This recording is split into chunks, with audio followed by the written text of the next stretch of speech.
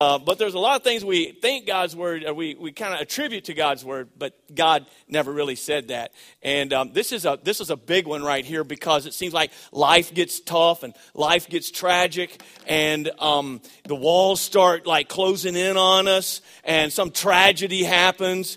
And we've all been there, or we're going to be there. The doctor gives that report that you didn't expect. And it just gets you right here. A relationship you're in just blows up, and you don't even understand why or how you're going to fix it. You think you're starting to get stuff caught up, and all of a sudden you get laid off from your job. You're sinking in some pit of depression, and some well-meaning Christian comes along and says, hey, don't worry. You got this cheesy, goofy smile on. Don't worry. God will never give you more than you can handle. And right then you want to give them a punch right in the nose that they can't handle, don't you? Or like you feel like life's about to crush you, that all the doors have just slammed in your face, and somebody will come up and they'll say, don't worry. God closes a door, he opens a window, right? Like she said. What does that even mean anyway? I mean, a window? I don't want to go through a window. I mean, what if we're on like the 10th floor? That doesn't sound so good all of a sudden, does it? Oh, man. So there's a lot of times that people will say that. But we all know that we're going to go through storms in life, don't we? Remember, we used to have an old preacher out here say that this old saying about during our time on earth, storms are going to come and storms are going to go.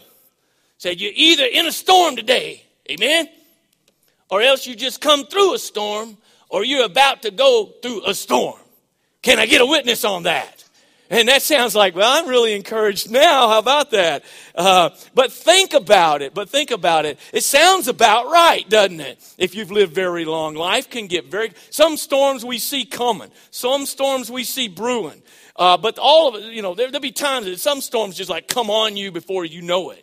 I mean, where did that come from? It's like there's some clouds, you hear a little bit of rumbling, and you're out doing stuff, and all of a sudden, wham, lightning strikes right there close, and just, scares something out of you, okay?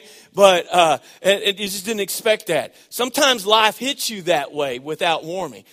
Sometimes it just kind of piles up. Life just kind of piles up on top of us. You ever feel this way? Anybody? You feel completely overwhelmed? Anybody feel that way today? You don't have to say anything. You're just too overwhelmed to lift your hand maybe. But life does that, doesn't it? Just like, I can't handle this. You don't know what to do. Well, been there. Everybody, and if you've been there, maybe you're there, or these times are going to come. And you say, and I can remember a specific time in our life that I prayed, God, did you not say? Did you not say? And God's okay if you want to argue with him, but he always wins every argument, I'll just tell you that. But it's like, did you not say that you won't put more on us than we can handle? I mean, we kind of pulled up roots and moved here, and we had lived here a couple of years, and there's something happened that really I prayed that prayer, Lord, you surely not. I mean, we'd been here a couple of years, and we had trying to get things on track in our lives, but we left Moore, Oklahoma, and moved here. Clarissa quit a very good job. I resigned the church I was at, and we came to Hartville. And I look back and say, how did we do that? But what the deal was there is that we had just had twins. Clarissa had prayed for patience. I don't know why. And we had twins. Anyway, that was the result of that. Tough crowd today, isn't it? Huh? Anyway, so we had twins. And besides the fact that she had laid in a hospital for a whole month, in a very expensive hospital, trying not to lose them, and then finally they were born, and then Seth and Shanda, we didn't know if they were going to make it. They stayed in intensive care for a good while, and then we finally got everybody home. We finally got things, there was no big getting back to normal. It was a new normal. 2 hours of sleep was like all you could hope for at any given time and things like that. But can you say hospital bills? Yeah, a lot of them. But then we pulled up a few months after we got them home from the hospital. Just a few months later, 3 or 4 months later, we pulled up and moved to Hartville. And we couldn't even find a place we thought. Remember, Daryl, we thought we had a place to rent, and then it kind of fell through. We ended up about 15 miles out in the boonies, out in the country, and things like that. Man, we're trying to get adjusted, trying to make things work. And then finally we were able to move into town after about a year, and we're trying to get things smoothed out. And Chris is working just a little bit. I'm substitute teaching. Things are going pretty well at the church, and we're trying to get in the groove here. We're trying to get where we can make ends meet. And we wouldn't, we just trying, and then we find out we're pregnant. And I don't know what we would do without Gillian, but at the time, it's like, no. I mean, Lord, don't you know what's going on? I had a little red, remember that little red Ford Ranger I had back then? 2 people could ride in it. And we had like a 1988 Ford Tempo. A little black, and we had 3 car seats in the back. And with us, Lord God, don't you see? We don't even have room to bring one home from the hospital. It's full. There's no way. We don't have insurance. We don't have insurance to cover this. And we can't even make it right now. Lord, how could you let this happen? And the Lord's like, now wait a minute. And anyway, but I can remember actually praying this and to see how that we didn't realize we were so poor we could actually get some assistance and things. And then it was like, just a month or 2 before Gillian was born, we were able to trade that vehicle and get a minivan. And we did have, and I realized at the time that I was praying it, I realized at that time that it's kind of like, I am fretting. I know, and Lord, I confess this. I know I'm fretting over things that, you already have worked out. You already know the answer. I can't see the answer. You see the answer. You're not panicking at all, okay? But you're not going to tell me ahead of time. You're going to let me walk through time and learn to trust you and see how you bring it together. So he's already on the other side looking back, but from where I'm standing, I can't see any of it. And now we can't imagine life have been any other way, right? Right? But I actually prayed that time. Lord, didn't you promise? So that's a very, I think, popular belief, wouldn't you say? I think it's a very popular misquotation and a misunderstanding of the verse that I have up there. Let's look at it. And once again, this being kind of a topical series, there are going to be quite a few verses we look at. And so you'll want to write them down or else you'll forget them. And then you go out of here and you didn't learn a single thing. And God said, you're going to need this week. And I gave you a chance. And now you're going to be overwhelmed. And you're going to call and bug the preacher. And you could have avoided that because if you listen on Sunday, you've been ready for this. Now, if you have something, you need to call, okay? I understand that. But what I'm saying is that a lot of times, how many times we'll preach about something, and then something will come up, and I have to say something to somebody that, hey, we just shared some scripture on that Sunday, but maybe you didn't listen or maybe you weren't there. Anyway, here's what it says, 1 Corinthians 10:13. You can probably quote it with me, right? No temptation has overtaken you except such as is common to man, like any human being would have. But God is faithful, who will not allow you to be tempted beyond what you are able, but with the temptation also make a way to escape that you may be able to bear it. And what we need to understand is that in this verse, he's talking about temptations. He is not going to let the enemy come at you with some supernatural satanic temptation that no human being could endure. He's not going to let that happen. But you need to know that no matter how you're being tempted, your temptations are no different than any human that's ever lived hasn't had to deal with, right? And so you need to know that you're not that special. And God also provides an exit. He's got an exit sign. He's got an escape route for you that you can escape this if you're paying attention and if you're watching, okay? And so that's basically what he's saying there, that you don't have to cave in to temptation, whatever it is in whatever category. God is not going to let, you even see that with Job, don't you? That he had to get permission before he could afflict, Satan had to get permission before he could afflict Job, right? You remember that?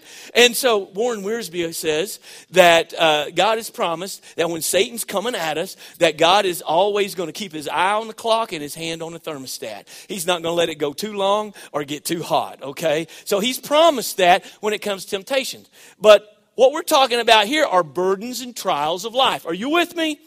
Okay, stay with me. Peter even mentions in this passage in 2 Peter, how that God had delivered Noah from a wicked generation, right? You know the story. And that how that God also delivered Lot from a very wicked city. And then he says this in 2 Peter chapter 2, verse 9. He says, the Lord knows how to deliver. Can you say amen? The Lord deliver me. Amen?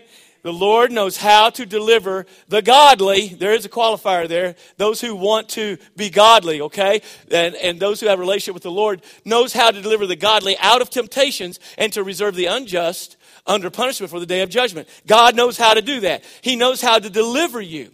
But often when it comes to the trials and burdens of life, we realize that life sometimes throws, and God sometimes allows life to throw at us more stuff than we are equipped to handle. Maybe I'm the only one. I don't know. But compared to the burdens and trials of life, I realize that I have a problem, that my resources and wisdom and abilities are not enough. You guys look like you've got it all together today. I mean, I'm just like, yeah, watch it. You may be asking for it. Because the Lord sometimes does us, we're going to see a favor by letting things just get there so that we're calling out to Him. But I realize that my resources, my wisdom, my abilities, my power, my strength are not enough to handle this. Okay? I realize that. In fact, all through the Bible, I begin to see God doing something. Have you ever noticed this? God deliberately exposes this fact that's up there right now to those whom He later used greatly. And what results when we see that and we respond by faith is something called, are you watching this? Brokenness. That we become broken before God, humble before God, and we turn to Him by faith. And instead of relying on our own resources, instead of relying on our own wisdom, instead of relying on our own abilities, that we begin to trust Him. That He can do what we can't do. And so I realize this about me, okay? I am very finite, okay? My resources and my ability, my wisdom, everything that I have, my knowledge, strength are limited. God is not limited in anything.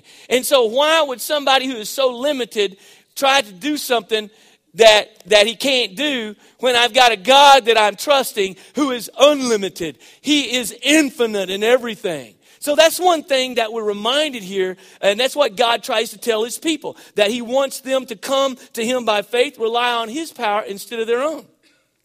Gideon. And you go back and look at the story of Gideon.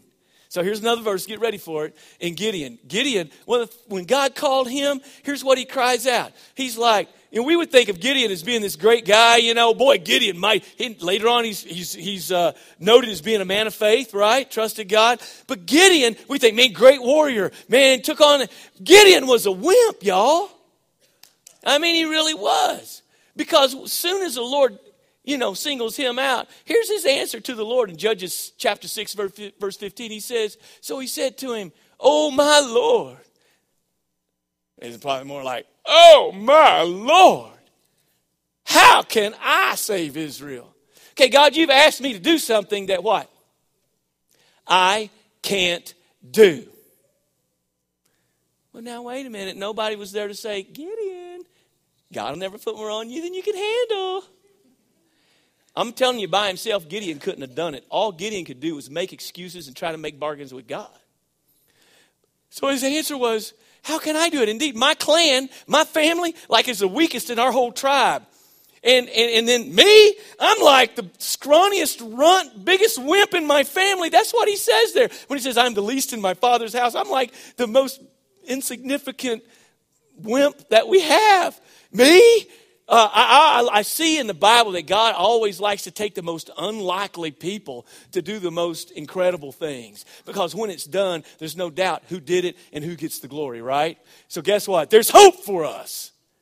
Okay, there's hope for me, maybe I should say that. So Gideon was inadequate. He says, I know I can't do it. And then even later on when it's time to go to battle, he keeps wanting to, God, you got to give me some help. He kept needing encouragement and kept trying to make bargains with God about the fleece and everything. He should have trusted God without having to do that. But isn't it amazing that God went the extra mile to show him, yes, Gideon, I'm telling you, I'm going to do this. He's had to do that to me a lot. Okay. Not only Gideon, but then Moses even. You come all the way down to Moses. And man, Moses was the same way. He was overwhelmed. God called him out. He said, I can't do this. And he says a lot of things, but I'm just going to throw this up there. In Exodus 3:11, Moses said to God, who am I that I should go to Pharaoh? Who am I that I should bring? And basically he's saying, who am I? I'm not the guy that can do it. I can't do this. This is more than I can handle, right?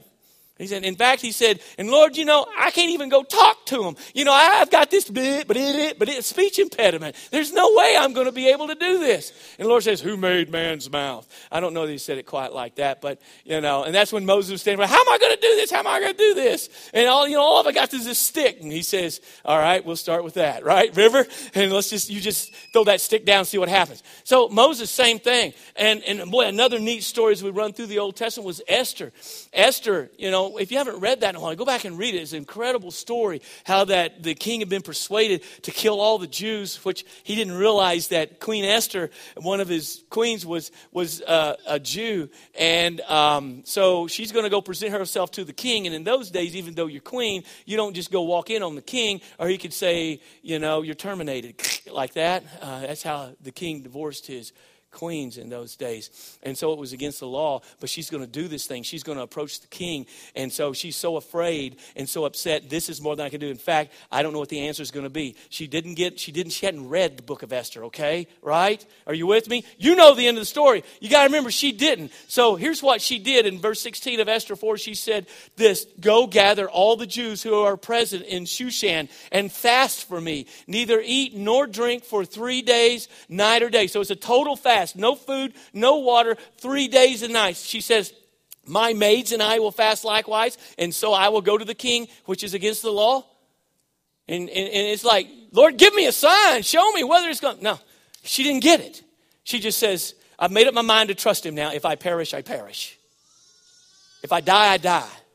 I'm just like a walking dead woman right now, because that may be what happens. And if it does, there's nothing else I could do. And so she didn't know ahead of time. And so she's having everybody pray for me because I can't do this thing. It's just very powerful, very powerful. David even got down to where, if you ever feel like not just life itself, but how about your own self? How about your own sins and iniquities? How about I get a look at myself and I get a conviction. I'm just like, Lord, how could you ever love me? Lord, how could I ever do anything for you? Lord, how all this, right? You ever feel that way? I'm getting tons of blank looks today. Come on, loosen up, everybody. Come on.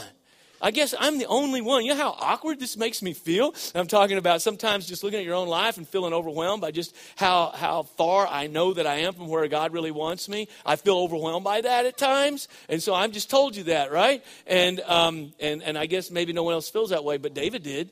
So I can always go to the Word of God and find some encouragement. Amen? I can. Psalm 38:4, David says, for my iniquities have gone over my head. I feel like I'm drowning when I think about how many times, Lord, I've failed you. He says, like a heavy burden, they are what? They are what? Too heavy for me. Basically saying, it's too much for me, these burdens that I have. And so David's right there with you saying, amen, I can give you a witness on that. But I want to give you one more before we move on, and that is Jesus himself.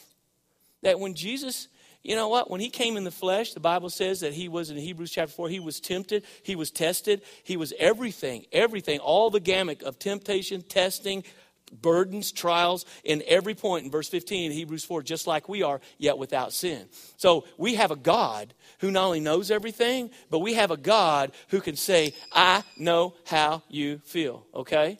I know how you feel, because he's actually been here in the flesh and he's felt this thing. And he says over and over that he didn't come to do his own will, he came to do the Father's will, right? Is that right? Okay? And also, we realize as we study the life of Christ that while he was here, Father, Son, Holy Spirit never act independently of each other. While he was here, he voluntarily humbled himself, lowered himself. He did not rely on his own power as God to defeat the devil. Do you realize what he used? You look through there, you see he used the same two tools that he gives us, the Word of God and the Spirit of God. Everything that he did, okay? So that's what he did. But in his humanity, he begins to cry out. We get to the garden, and Jesus, he begins to feel overwhelmed. Did you know that? In fact, listen to this. This is our Savior. This is the one who died for us. It says in Mark 14:32, they came to the place which was named Gethsemane. And he, that's Jesus, said to his disciples, sit here while I pray. He took Peter, James, and John with him, and he began to be what? Troubled and deeply distressed. You ever get deeply troubled and deeply distressed? Huh? Jesus knows what that feels like. And then as it goes on, it says, and then he said to them, my soul is exceedingly sorrowful. Listen to this. And it tells us in the Bible that he was under such anguish that in such agony there in prayer that blood began, the capillaries of his skin began to rupture and blood began to ooze out with the sweat out of his pores. His sweat became as great drops of blood. This is Jesus. And it says, my soul is exceedingly sorrowful, even to death. And I think the devil would have liked to kill him in the garden. I'm about to die, he says. That's bad, isn't it? This is about to kill me. So he understands. So why would God give you more than you can handle? Are you ready?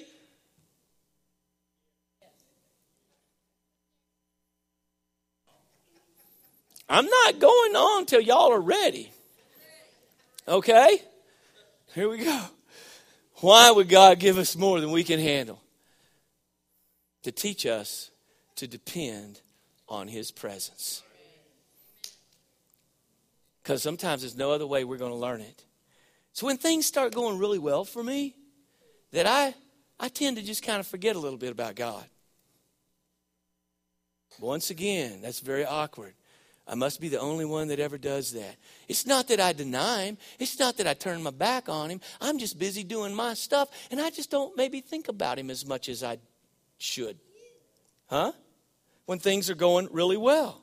I know he's there. I just don't feel like I need him as much as I do at other times, right? But when things start going downhill really fast and things are like imploding on me, I'm like, Lord, God, help me. Lord, help me. Lord, and and all that. And you just begin to think about everything. And, the Lord knows. And it's so good having mom and dad here. And they know that one of the things that I never really responded real well to reason or common sense or even rules that were stated. The thing that I responded to the best was pain, right? And so if pain got my attention, that was with me. I'm sure Russ and Mitch, my older brother, they didn't require as much of that as I did, but that was what got the message to my brain. But I can even now, when I start to get sick, you start to get sick, and all of a sudden, things will go pretty good, and you get that sudden sickness, that sudden storm that comes on, and all of a sudden, like one time we were in a real crowded place, and I had that nausea, and I was like, oh Lord, I haven't thrown up in like 10 years, and it's like, oh no, and you know what I'm talking about, that feeling, and it just feels like everything's going to come apart, right?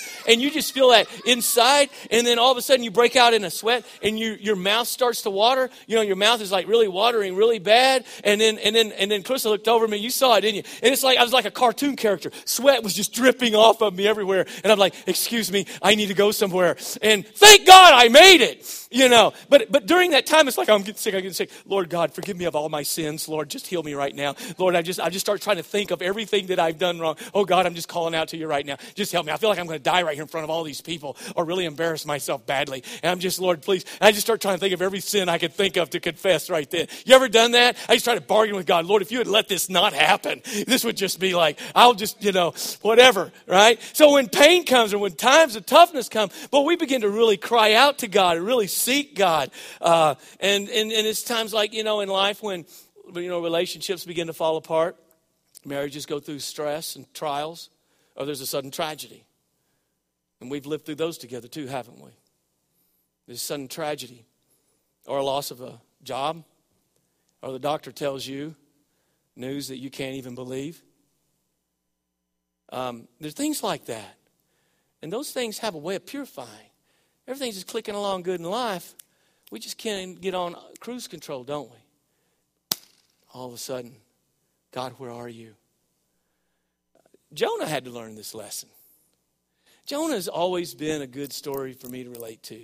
I mean, I remember as a kid, I'm so thankful that Mom and Dad, you forced me to go to Sunday school. And thank you.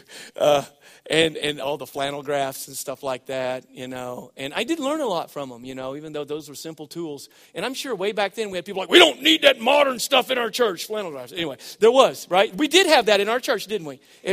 We sure did. In our family, probably. Anyway, but I remember those tools. That's why we use every tool we can get our hands on here, right? To teach, right? Whether it's video, whether it's music, whether it's graphics, whatever it is. Because I'll promise you one thing. Satan is using every tool he can get his hands on to steal the minds and hearts of people, men and women, boys and girls, okay? Now, we can worship out in the woods under a tree with memorized scripture if we have to. But if we've got tools, let's use them. I can remember actually sneaking into class and turning the stuff, mixing up, you know, this and that, and on the flannel graph, and the teacher get in. It's like, who did this? And I'm just like, but hold that aside. I remember Jonah and the big fish, because it didn't say whale, but if it's that big of a fish, you know, I'm just going to call it a whale, because any big fish, I mean, I've actually caught bass out of the Gasconade that I qualify as a whale a time or two, right? But you might not. But anyway, Jonah, he didn't want to go and preach in Nineveh. Those were their enemies. He didn't really want those people to get saved and get right with God. So what do? And in those days, Old Testament, right? Let's get our minds right here. Old Testament, he wants to get away from the temple and the presence of God and the people of God and all of that. He wants to get as far away as he can, because I don't want to hear you telling me, Lord, something that I don't want to do. Sometimes it's not something that we can't handle. It's something we don't want to handle, okay? And so he gets in that boat, and he gets to get away. He says to flee. I like the way he says it, to flee from the presence of the Lord. Can you do that? But a lot of times we run from God. But God is everywhere. One of his attributes is God is omnipresent. He's everywhere. You can't run from him, because if you try to run from him, you just keep running into him, right? But Jonah, he got in the ship to flee from the presence of the Lord, to go as far as he could on the map as what they had documented in that day, the other direction. And so he wanted to get away from the presence of the Lord. And here's the thing, Jonah is in trouble here. He doesn't even know it. I mean, he gets away and he thinks, whoo, boy, I have, you know, after he kind of gets way on out there, okay, all right, I'm going to go to Tarshish. I don't know what I'm going to do there, but man, the heat is off. And finally he's like, I can just relax. And man, he'd been running from the Lord for a while and been struggling with this, and I'm sure he was tired. But once he finally convinced himself of something that wasn't true, right, like we do to ourselves, he gets down in that boat, and he's exhausted. And he's just finally relaxed his mind and think, I've done it, man, I've done it. And he falls into a deep sleep, okay? Now, God sends a storm. You know the story, right? Now, he's coming after Jonah. Okay, get this. Jonah? I mean, it seemed like that bad a guy. Jonah's not out there drinking. He's not smoking or chewing. He's not chasing wild women. He's not gambling. He's not stealing stuff. He's not doing any of that. All he's doing is wanting to do his own thing. Okay? That's it. And he's simply running from God's will and from his relationship with God. That's basically all he's doing. And he's asleep. Now, the people sailing the ship, they probably weren't believers, because when the storm came, they do all the stuff that they know to do. I mean, they're rowing and they're bailing and they're doing all this stuff. And Jonah's down there, oh, man, this is rocking me to sleep. And he does not realize, he's such a deep sleep, he doesn't realize what's going on. Finally, the storm gets bad enough that they all begin to cry out to their gods. And they say, you better wake that guy up. They wake up Jonah. And they said, you better start praying right now or we're going to die. That's fairly like more than you can handle, isn't it? And then Jonah, and they realize Jonah's, fleeing from God, and it's like, they're praying to their God. They're like, since it must be something. And Jonah's like, well, I'm running from God. It's got to be me. And since we're all going to die anyway, right? We're all going to die anyway. Just throw me out, because we're all going in. But maybe if you throw me out, I'll just die first, if nothing else. But then otherwise, though, I'm the cause of this. He realized he's under conviction, wasn't he? It's my fault. And you know the story, how that God prepared this great old big fish to come up and just swallow Jonah. And Jonah goes on the first whale gas air-conditioned ride. He even talks about in his prayer about being down, with seaweed wrapped around his head, or wrapped in, and being at the root of the mountains down, pressurized submarine ride. I mean, it's amazing what happened. But whale gas, think about that for a minute. I mean, think about how bad that must have been, right? I mean, whale gas. And because when the kids were growing up, Seth was always that one that asked so many questions. He absolutely wore you out. I mean, it's just like you can't take it anymore. And somebody in the church back in about 1999 for Christmas gave Seth that, I don't know who did it. Maybe somebody in our family gave Seth that Guinness's Book of World Records. And all the time we were going to the Nationals in Detroit and back, Seth was like, Dad, did you know what the longest fingernails are? Dad, do you know what this is? Dad, do you know what that is? And so it was just like nonstop. That was the time he asked how many bridges were in Pittsburgh, right? Okay, so anyway, during part of this, he finds out that the world record for the largest mammal is the blue whale, right? The blue whale. And so he basically asked me, I'll put it this way, because this is just how his mind works. He says, Dad, whale's a mammal. Kind of like people, yeah? They're a mammal. Because humans are mammals. Dad, whales give birth to yeah. Whales nurse their babies, yeah. Wow. Dad, the whales have gas? And that was his question. And I'm like, yeah, well, I don't know, I've never been out there, it may be some, Papa whale wakes up in the morning and rips it really loud. I don't know. I said, but all I can tell you, son, is if they do, I just don't want to be there when it happens, okay? So think about Jonah. And then finally the whale, after 3 days, which Jesus said was a sign that God gave about him, actually, right? He vomits him up on the bank. So God says, you're going where I'm sending you. I'm going to send you this way. And it was a tough way to go. And he vomits him out. But before that happened, it says Jonah finally cried out to the Lord. I mean, you're inside a whale, seaweeded whale gas. All right? It doesn't look too good, right? So listen to what Jonah says in verse 2 of Jonah 2. He says, and he said, I cried out to the Lord. I cried. Why, Jonah? You're running from God. You're trying to hide from God. What would cause you to finally cry out to the Lord? Because of my affliction. My distress. So it was because of his distress and his affliction that he cried out to the Lord. And out of the belly of Sheol I cried, and you heard my voice. I cried, and you heard my voice, Lord God. And so he cried out to the Lord because of what? His distress. It wasn't, listen to me, in his success, but it was in his distress that he cried out to the Lord. Isn't that the way it goes most of the time? Not in my success, but in my distress, I call out to the Lord, because it's amazing how much we need and crave God in our distress and in our affliction than in our success. And we see even the disciples in a similar situation. You remember that? Remember, they were in a storm one night. Talk about storms coming, right? And the storm was more than they could handle, right? You remember it? Okay, well, I better throw it up there then so you see it. Matthew chapter 4, verse 37. And a great windstorm arose, and the waves beat on the boat. So the disciples were there, and Jesus is there. But the waves, they're on the Sea of Galilee. The waves beat, and understand the way Mount Hermon is, and that sometimes these fronts can come down, and the air, and then see the Sea of Galilee is like, so low in altitude, and the mountain's high, and it just kind of the air expands, and these storms can just whoosh come on them all of a sudden. They didn't have early warning radar or anything like that back then, and so they were totally surprised. It seemed like a great idea to go out. We didn't see a cloud in the sky, so whoosh, this storm, and then the waves are actually coming over the side of the boat, and it was filling up with water. They're rowing and they're bailing as much as they can, but it says he, meaning Jesus, was in the stern asleep on a big cushion, on a pillow. And it says, finally they woke him and said, Teacher, do you not care that we are perishing? They're bailing water. It says that the boat was already filling up. The storm was more than they could handle, right? It's more than they can handle. They're going to die. They were about sunk, literally, right? And they don't know what to do. But the storm was not more than Jesus could handle. Amen? Whatever your storm is, it's not more than Jesus can handle. They actually say, do you not care that we're perishing? Literally what they're saying, the tense of that verb is, Jesus, don't you care that we right now are in the process of dying?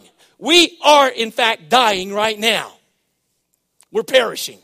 That's what's actually happening. Don't you realize? We thought you knew everything. Don't you know that we are actually dying right now? I like the way that Jesus dealt with it. Jesus woke up and he said, peace, shalom. He said, quiet. Storm just gone. I mean, he didn't have to get up and do any. He just said, I always wondered about this. I'm sorry, but in the way my mind works, Dad, I always think of you. I'm glad you're here today because I can almost picture Jesus doing like, we always had tons of critters around, didn't we? And dogs and hunting dogs and cattle dogs and everything. And sometimes the dogs all get to barking. And you remember this, Russ? Dad would step out and he would open the door and he'd go, here! Anybody have a dad do that? He does it, right? Anybody have a dad do that? Huh? Yeah. Here, I can almost see Jesus just like doing that. Here, and then Dad would do that to us boys too. We'd get to kind of fuss and making too much noise. And here, and we knew, hey, better calm down, be quiet. But sometimes, Russ kind of had a way of doing things that just really irritated me, and just kind of enticed me to anger or whatever, frustration. How about that? It's a good word. He would do things like breathe the same air that I breathe and stuff like that when we were kids. And they knew how to punch my buttons and get me like, oh, ah! And then he'd go hide behind Mom, and Mom would be on the phone, those phones with the cords, and, kind of get all wrapped up in there. And I'm trying to tear through Mom to get to him. And then I'm out of control. See, I'm in trouble, right? They knew how to get me into bad trouble and stuff like that. But whenever we heard Dad's closet open and the belt jingling in there, all of a sudden we were best friends. It's like, we're not fighting, are we, buddy? Are we? We love each other, yeah. But anyway, but so Jesus has that authority though, and he has that authority over the storm, and he quieted the storm. But I wonder, how long did they struggle? How long did they row? How long did they bail before they went and woke up Jesus? It doesn't really tell us. But the idea is by the time they woke him up, it was like, we better wake him up, we're dying right now. Until they found out that they could not, are you with me? They could not handle it. They couldn't do it. Until finally, they had to let him know, we're all going to die. And so I wonder about that and about us sometimes. That, we just keep bailing. And we keep bailing till finally we get to the point that we're begging. Or we just keep rowing. And we keep rowing when instead we could be sailing. Amen? Okay, so here's the point I'm wanting to make. All right, we'll wrap this up. Never let the presence of the storm cause you to doubt the presence of God. Just because there's a storm, don't think God's forgotten you. Don't let the presence of a storm cause you to doubt the presence of God. Okay? Call on him. Call on him. David did that. Look what he says in Psalm 145:18. The Lord is near to all who call upon him. To all who call upon him in truth. Call upon the Lord. Call his name. Quit trying to do it yourself. Call on him. Why is it that when all of a sudden I've tried everything I know to do and all my strength and all my wisdom, and it's only then that I call on the Lord? That's kind of sometimes the way we're wired. However, him letting you get to that point that you do have more than you can handle does you a big favor when it calls you to call on him. Can some of you think of times in your life that it got that way and God used that to do amazing things in drawing you to himself? Maybe that's the way it got when you got saved. God was convicting you and drawing you, and you were running from him. And you had to get there before you finally called on him. And so sometimes the fact that God does let life and everything else give us more than we can handle, but not more than he can handle.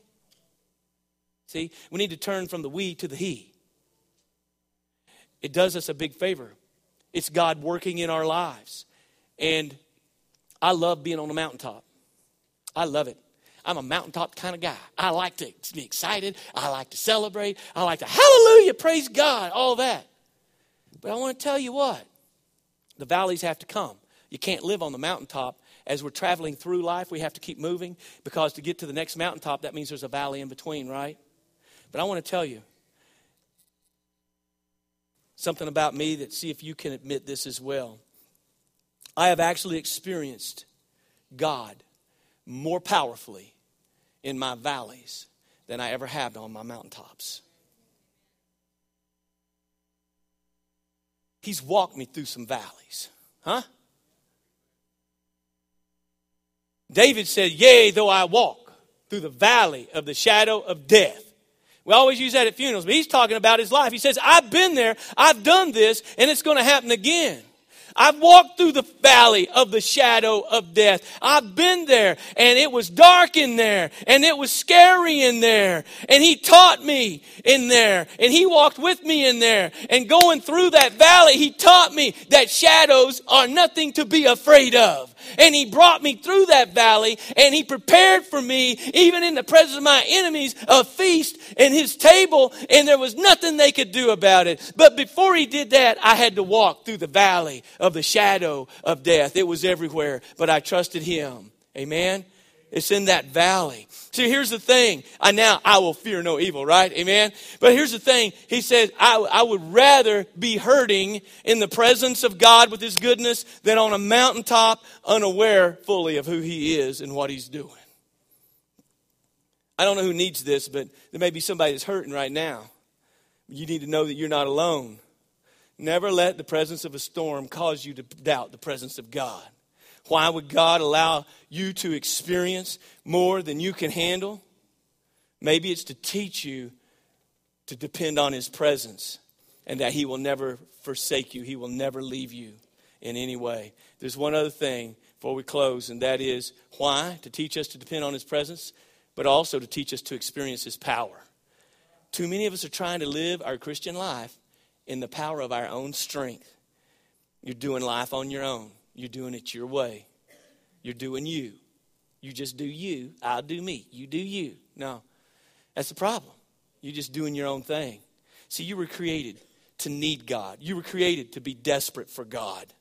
You weren't designed to be able to do all this in your own strength. That's why he graciously lets us get to the place so that we and maybe everyone else knows that our strength has run out. And it's after your power has run out and you know that you can't do it, that you get to see what only God can do. That's when you finally get to see it. You finally get to see what only God can do. Because otherwise, all you get to see is what you can do because you're trying to do it all. But when we finally get to the end of ourselves, and we have no choice but trust him, and we realize it's more than I can handle, I get to see what only God can do.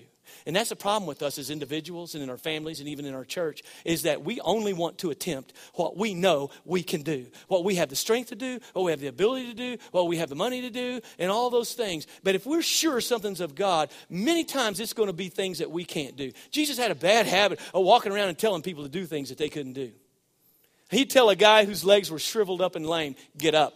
And not only just get up, but that mat, that nasty thing, roll that thing up and pick it up and let's get out of here. He asked the guy to do something that he had never been able to do and couldn't do. Huh? Now, we have responsibilities to respond by faith, right? Because I take it that the change didn't happen until the guy who couldn't get up started trying to get up. Because he trusted Jesus, not in his own strength. But it's whenever we do what he gives us to do in obedience, but yet when we get ourselves out of the way and realize we can't do it ourselves, that we get to see what only God. Maybe one reason why you don't really see God at work in your life and in your family and in this church sometimes is because we only attempt what we know we can do by ourselves, with or without him. Okay? Paul used some teaching to talk about himself and how God used pain in his own life. In 2 Corinthians chapter 12, he says that he'd had all these visions and these different experiences. And lest I be exalted above measure by abundance of the revelations, he says a thorn in the flesh was given to me, a messenger of Satan to buffet me, lest I be exalted above measure. And so God used it. Satan sent it, but God used it. Did you catch that?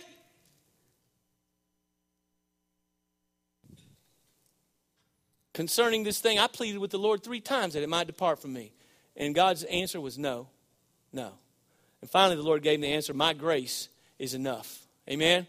His grace is enough. My strength is made perfect in weakness. Because if you don't have weakness, you're going to think you've got strength. It's until you get your weakness and you realize all you got's weakness that you're going to turn to my strength. That's what that means. My strength, he says, is made perfect in weakness.